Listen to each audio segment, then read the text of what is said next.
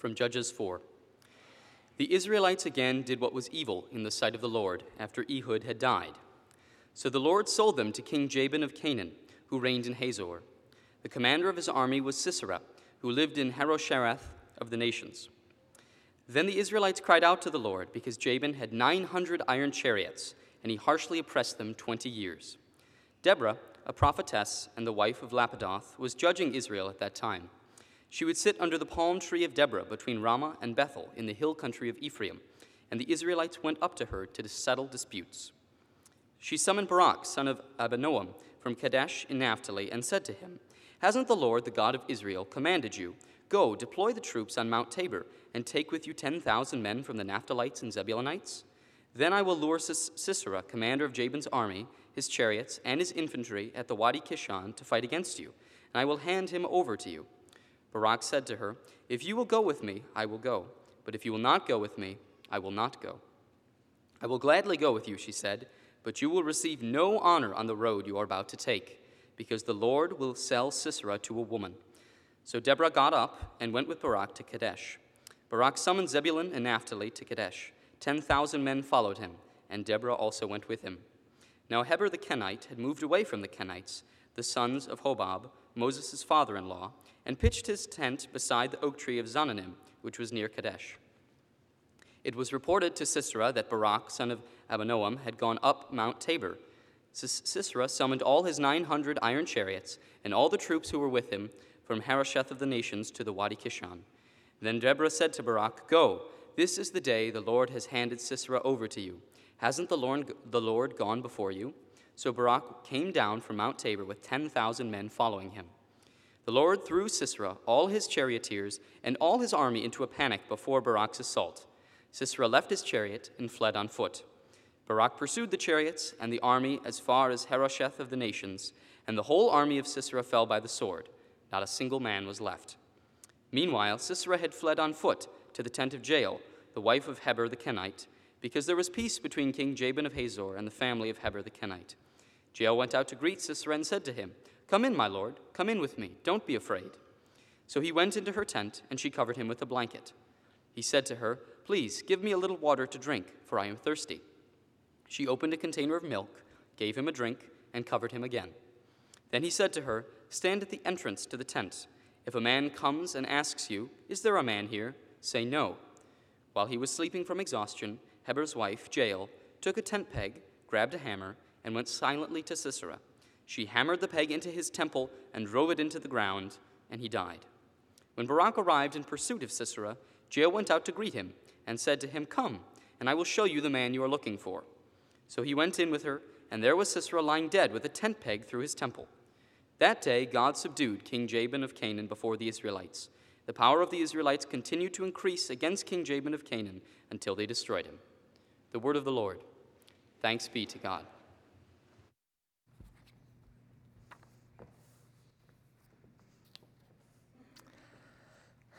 Well, please join with me in prayer.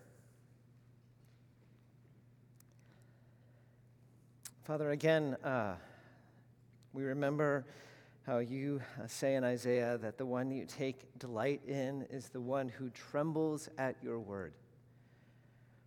And Lord, as we listen to you, we don't want to miss the fact that you, the God of the universe, has chosen to speak to us, and that your word is powerful.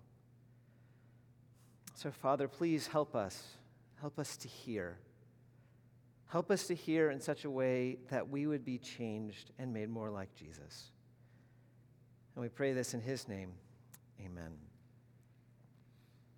So as we begin, let me just start by asking a question. As you think of your own life, how would you describe it? Are you more inclined to pursue after what is good? Or are you one who's more inclined to try to avoid what is bad? To put it maybe more starkly, are you one who's more inclined to live by courage or live by fear? And if it's the second, why? I bring this up because as we encounter this section of Judges, beginning in 4, and it's actually chapters 4 and 5 are kind of one unit, we see a people who are dominated by fear. Once again, we have the familiar pattern. 4 introduces to us the same thing we've seen before. God's people do evil in the sight of God. They turn to idols, and now they are under the rule of Jabin. And the description of Jabin the Canaanite, that king, it speaks of how they are weighed down heavily by his oppression. It is miserable. And if we were to go to chapter 5, as I said, is the second part of this. It's actually a song sung by Deborah and Barak, the 2 key characters of our passage. And that song kind of gives us more details and illumines a little bit what's going on in chapter 4. And it describes the situation where it says villagers were so overwhelmed by fear that they wouldn't even go on main roads. I think the idea being that if they were on the highways where the Canaanite soldiers would be, they could be robbed, they could be beaten, or worse. Whatever chance the Canaanites had, they would bring the Israelites down. And so they just in fear tried to stay away from any major public place. But we're also told that the towns were lacking people of courage. Towns were lacking people who were willing underneath this oppression to even in some way seek to bring about resistance. There was not a warrior spear or shield to be found. People didn't just kind of think, how do we stop this? But they just kept their head down. They don't want to get hurt. There was nothing but ongoing oppressive fear. And there are at least 2 reasons I think we're supposed to understand that this is going on. One, the more obvious one, is the nature of the military they were facing. While Jabin is the king, the real villain of this chapter is Sisera, whose name already makes you feel like he's got like this mustache that sometimes he twirls, like sinister Sisera. I mean, he is someone who was feared, and feared not just because he was a great general, but because he had the latest military technology.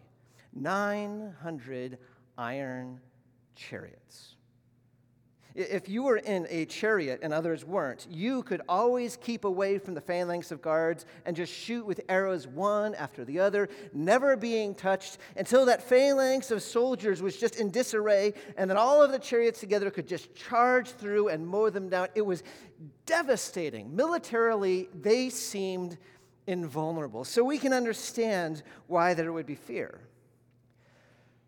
But I think Deborah's song tells us there's another aspect to the fear, and that is they had turned away from God. They were pursuing other gods. They had decided that to put their lot in with the Baals and the Ashtoreths and these other gods that other nations worshipped. And while, yes, those gods seemed impressive, they seemed tangible, they seemed real perhaps in the moment, what they did not do in any way was offer the people of Israel hope. So the entire idea that maybe they could resist, maybe they could overcome this oppressor was foreign to them. They had only hopelessness. They were living by fear. And so it's within this context, this miserable situation where you might say there was a famine of courage, that once again God's people cry out. They cry out helplessly.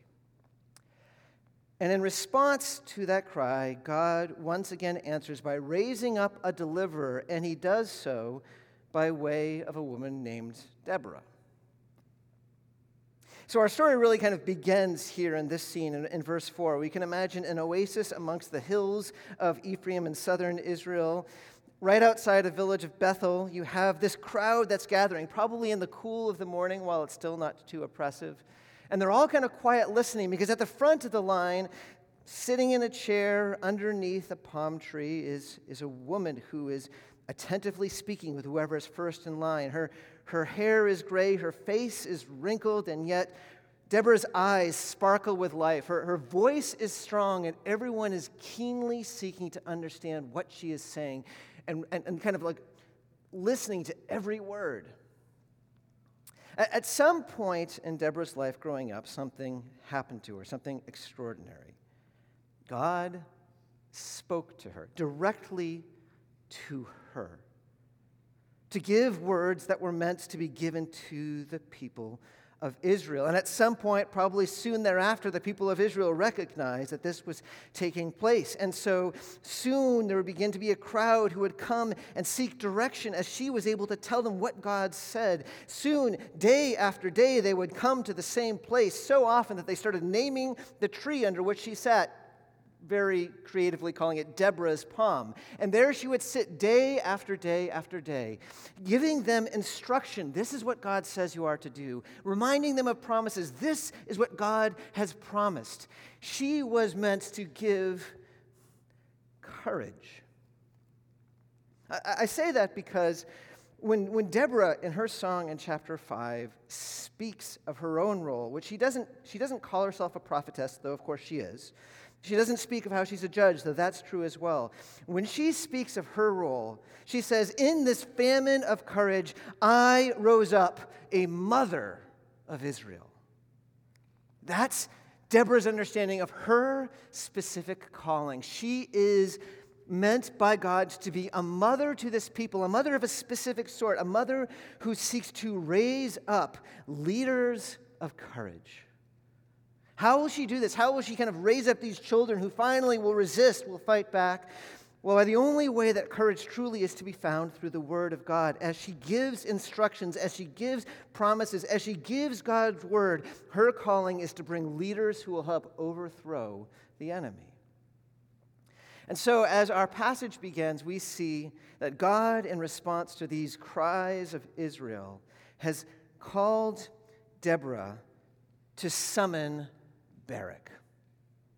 He has called her to raise up this person who is supposed to be a person of courage and leadership, who will lead God's people. And so Barak, who is summoned from 40 miles away, he's way far north, the person comes, brings him back, he comes to speak to Deborah, and now we see the deliverer enter the scene. And we don't know much about Barak. What we do know is his name, and it's the perfect name for his job. His name literally just means lightning. So quite literally, as Deborah is calling him to lead an army, he will become Captain Lightning. I mean, this is like a superhero origin story in the moment. And so, of course, with the superhero, you ask, okay, if he is supposed to be the superhero of a deliverer, where is his power? Well, we see it in the words that Deborah gives to Captain Lightning.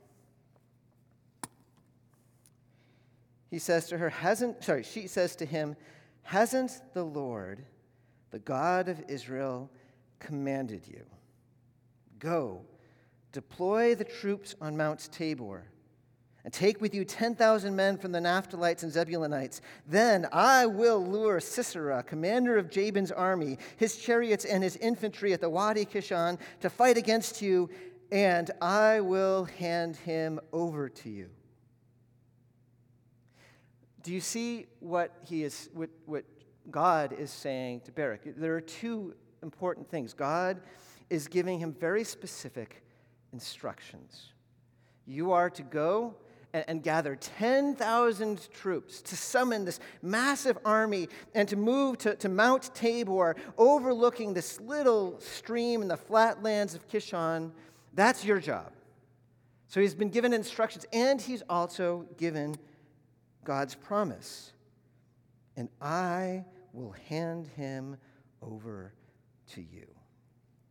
And if you understand this rightly, you realize this is where the power is to be found. When you have God's instruction and you have God's promise, then you have every reason for courage. Right? I mean, when you have God's instruction, that means you know what you are supposed to do, what is good for you to do. When you have God's promise, that means you know that as long as you are seeking what God is seeking, then you will not be thwarted. Because if you have God's instruction and God's promise, then God is with you. There are so many times in the Bible we have moments like that, if you think about it. Work out your salvation with fear and trembling. This call to kind of live out the fact that we've been saved and to seek to obey in all things. There's the instruction. We know what we're supposed to do in some ways. And then, for it is God who is at work in you. God is promising he will work. We can be confident.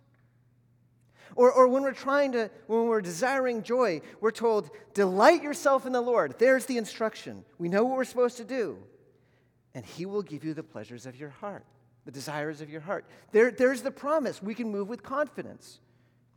Go and make disciples of all nations. There's the instruction. And I will be with you till the end of the age. We can move with confidence. When we have God's instruction and we have God's promise, we have the promise of God's presence. And if God is with you, you are connected to a power that is beyond your imagination.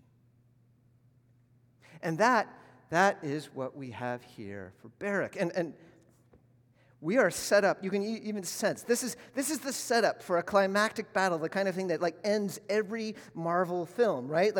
God is saying at the very bottom will be Sisera and his chariots and all of the enemies, and at the top will be the underdog farmers, right? Because they're not really soldiers, but 10,000. But then there's Captain Lightning, who has this power of God's word, who in the moment of need will bring about deliverance. It's going to be awesome. Well, but there is this. Did you notice this one weird thing about what Deborah said? In verse 6, hasn't the Lord, the God of Israel, commanded you? This is not a statement. This is a question. Hasn't God already told you this? Deborah is saying to our Captain Lightning. Which implies that actually God has already spoken to Barak. God has already told him, here's what you are to do, here is my promise, and so far, Barak isn't doing a single thing. So Deborah is summoning him to the principal's office to ask why that's not taking place. And yet, it's not hard to understand why that isn't taking place. There's this middle detail that when Barak heard it must have at least it would have freaked me out, where after he says, deploy the troops, then God says, then I will lure Sisera, commander of Jabin's army, his chariots, and his infantry at the Wadi Kishon to fight against you? I mean, can't you imagine Barak's like, wait, you're going to lure all of them? Couldn't you just lure them to run away? Or maybe even better, lure them to just kind of run off a cliff. That would be great. To lure all of that to fight against Barak and a bunch of, think of this. This is the invulnerable military tech, all 900 chariots. These are trained soldiers who have conquered them. These Israelites are farmers with pitchforks. It's a suicide mission. Barak undoubtedly was feeling the tension that probably some of us are familiar with, maybe all of us are familiar with. The tension between hearing what God says and seeing something that feels very, very different. Do you know that feeling where God calls you and there's some degree of clarity you have about what obedience is, and you might even have some sense of what his promise is, but when you look at your life and you see what it is you're supposed to be doing, it just doesn't, it's hard for you to see how this could possibly end well. Or it's hard for you to see how God could actually be good if you seek to be faithful to him. What you see is just so hard to get past. And let me suggest that is in some ways the heart of faith. That is the heart of where we find courage or we don't. Do we choose to believe what we see with our eyes? Or do we choose to let ourselves be moved by what we hear God say to us? This is a decision you and I face time after time. So as Deborah, as Mother Deborah confronts Captain Lightning with these words, how does he respond? Well, it's complicated, isn't it? Verse 8, Barak said to her, if you will go with me, I will go. But if you will not go with me, I will not go. So let's just say this plainly. This is not a great answer. Right? It's never a good thing when God calls us to set conditions. God, I will obey if. Right? That's not how it works when we're talking about the God of the universe commanding and knowing what is best for us. And it's kind of odd, isn't it, what Barak demands? It's not like he assumes that like Mother Deborah is going to be kind of going to battle with him, like, I don't know, bringing a palm branch and yielding it. Like nothing is going to happen with that. The sense that you get perhaps is that Barak has the word of God, but it just doesn't feel real enough. He's kind of saying, Mom, I need you to go with me. If you are here, if you keep saying God's word, then that will be enough. But if not, I am going to fail. So on one hand, it is not the right answer. It is not the response of faith. God's word should always be enough on its own. And yet, there is a sense in which there's something right about it too, isn't there? Yes, he says, I need you to go with me. But notice he also says, if you go with me, I will go. To say that when you think about what he is imagining, what he is facing, it is a fragile faith. It is a weak faith, but there is faith. We might even say faith the size of a mustard seed that we see in Barak. And one of the treasures that I see in this passage, one of the comforting things I realize here is the way that God in his kindness responds. Do you notice what Deborah says? On behalf of God, Deborah says, I will gladly go with you, but you will receive no honor on the road you are about to take, because the Lord will sell Sisera to a woman. Now notice what's being said here. Yes, Barak has clearly made the wrong answer. And yes, he will have to go through a lesson in which he is humiliated as he comes to realize that mistake. But notice he is not disqualified. Notice we still have the promise. Yes, Deborah will go with Barak. And yes, God will bring salvation through Barak. And if you know the book of Hebrews, you know that as people are being listed as examples of faith in the New Testament, Barak is listed among them. Somehow his faith, as fragile as it is, God looks at it and recognizes the failing and yet is willing to receive it. There's something, I think, for any of us who feel like our faith is fractured and fragile, and who of us doesn't at times feel that way, to see this.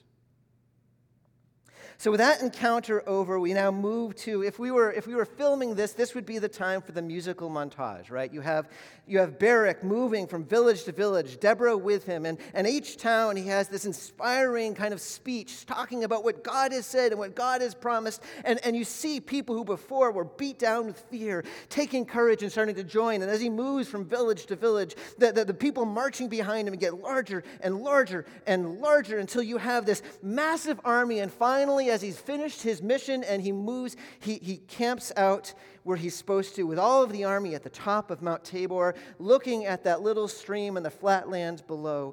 But of course, in this montage, if we were to imagine the details, we would also see that in the background, you see the Canaanite scouts looking, seeing, galloping back to Sisera, and Sisera now twirling his mustache, looking at the map and realizing that Barak has made a grave mistake. Because he has brought all of the fighting men possible to one place, to the top of Mount Tabor, where there is no possibility of retreat. And so if Sisera brings all of his might, all of his forces, all of the soldiers, all 900 iron chariots, Israel will be eviscerated for generations. Screen cuts to black, and we move to the next scene. And we can only imagine, perhaps, as Barak sets up camp on the side of Mount Tabor, how he might be now feeling a certain degree of encouragement because he has seen people respond in a way that has surprised him. He has perhaps recognized that God has been with him. And as he goes to sleep in that night, he begins to realize this is really happening. But then he wakes up in the morning.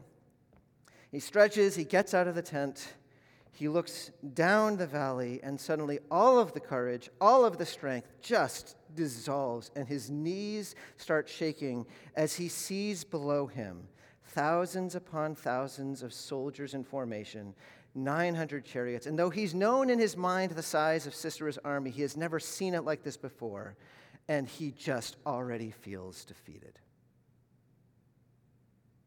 But even as he's starting to kind of ask himself, what have I done? What am I doing? You can imagine from behind him the voice of Deborah who's looking over his shoulder, looking at the same thing. and once again giving him exactly what he needs, giving him God's word. Or Deborah says in verse 14 to Barak, "Go. This is the day the Lord has handed Sisera over to you. Hasn't the Lord gone before you?" Here it is again, the instruction, go.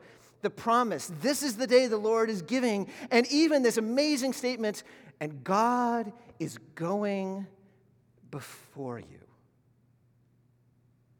And to Barak's great credit, in this moment, where there is every reason in the world to fear what he sees and where it must be incredibly hard to trust what he hears, he allows God's word to be what sways his soul. He sends word to all the commanders to get ready, and in a certain moment, he yells and he charges, and the 10,000 people follow behind him right down the mountain, as it says at the very end of verse 14. So Barak came down from Mount Tabor with 10,000 men following him. Here is courage for Captain Lightning. Now, verse 15 gives us a very succinct description of what happens next. Thankfully, chapter 5 in the Song of Deborah opens it up for us and helps us to understand a little bit more about what's going on. And we can imagine as these 10,000 are traveling, maybe it's like 200, 300 yards down the hill. As they are surging, a different surge happens that no one expected. Sleepy little Kidron River suddenly becomes like a tsunami. There is a flood through the river that surges like no one has ever seen. White water everywhere, crashing beyond the banks.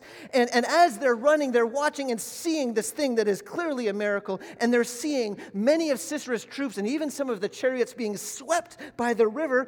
And then as the river surge kind of calms down, as they're still running, they realize that every chariot now is stuck in the mud and completely unable to move.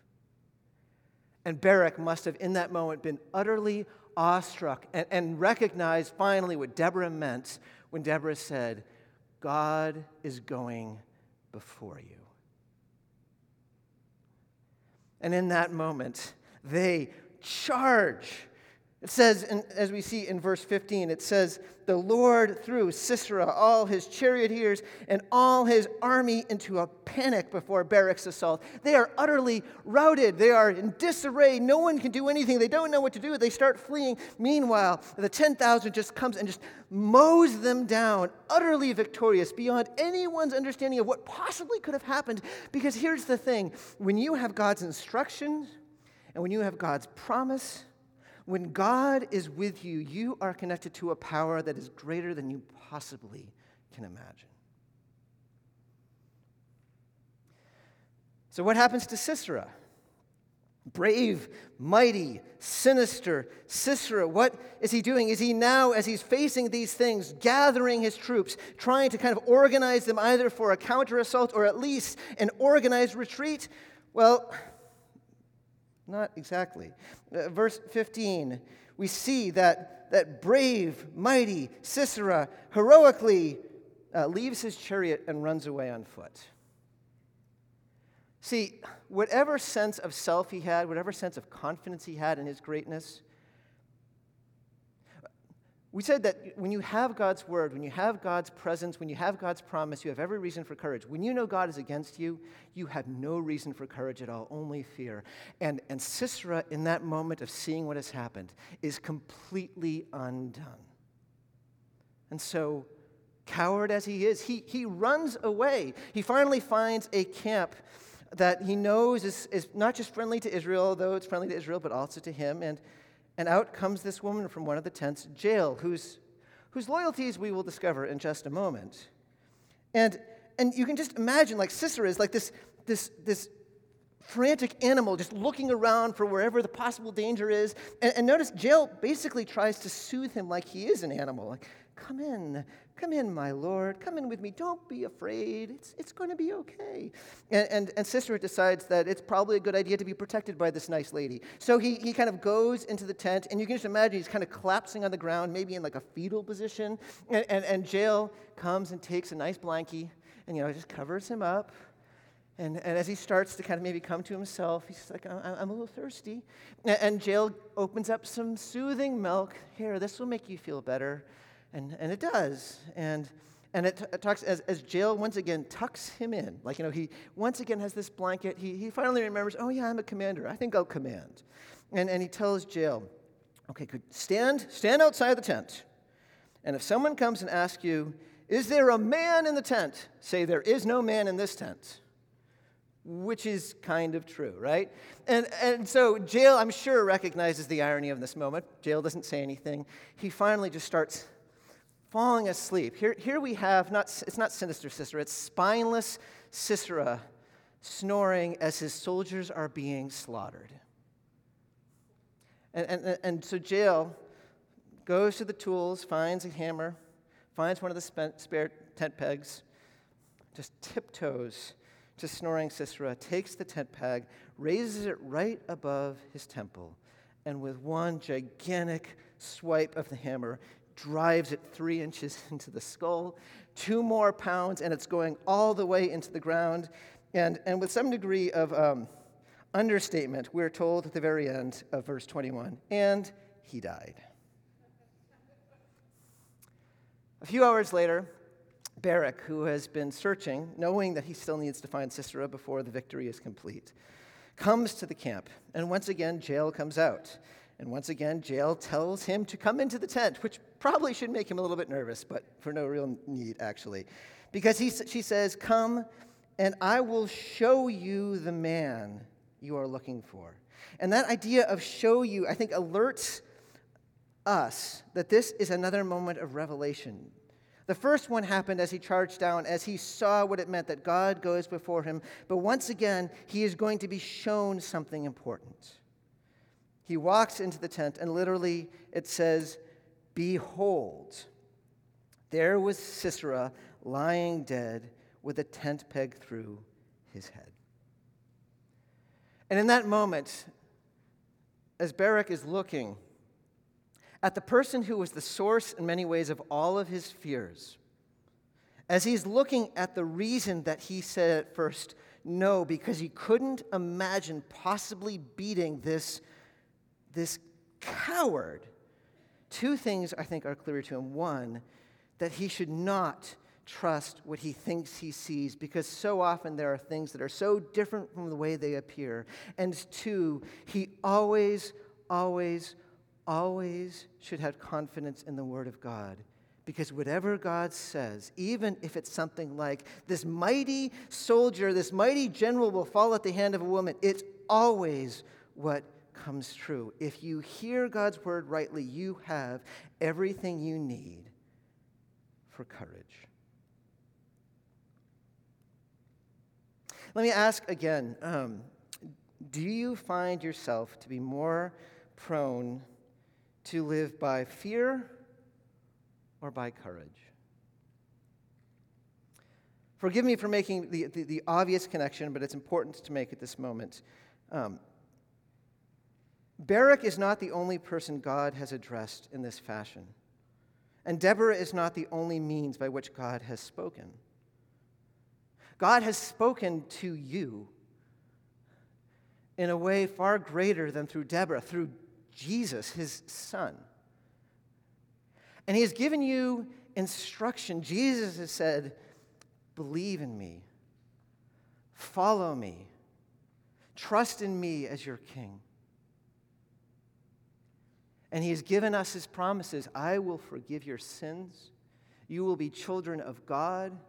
God will work all things for your good, for your salvation, and everything will be all right, and you will be made whole, and all will be good. When you have God's instructions, that means you know what you're supposed to do. When you have God's promises, you know that you will not be thwarted, because God's promises always comes true. When you have God's instructions and you have God's promises, you have all you need for courage, because God is with you. And if God is with you, who can stand against you? If the Lord goes before you, and in Jesus, he has. He has gone before us to beat sin, to beat death, to destroy our guilt, to destroy Satan. If the Lord goes before you, do you not have every reason for courage? Where in your life are there areas where you continue to be shaped more by fear than by faith? Where is it in your life right now where what you see is more powerful in the way you live than what you hear from God? Wherever that is, God invites you even now, with whatever fragile faith you have, to come, to acknowledge that, to seek to be changed, and to place your confidence in the God who speaks to you and who is with you. Would you please join with me in a time of prayer? Let's spend some time just in quiet confession and acknowledgement of where we do live not by faith, and let's turn to God knowing that He is the one who will forgive.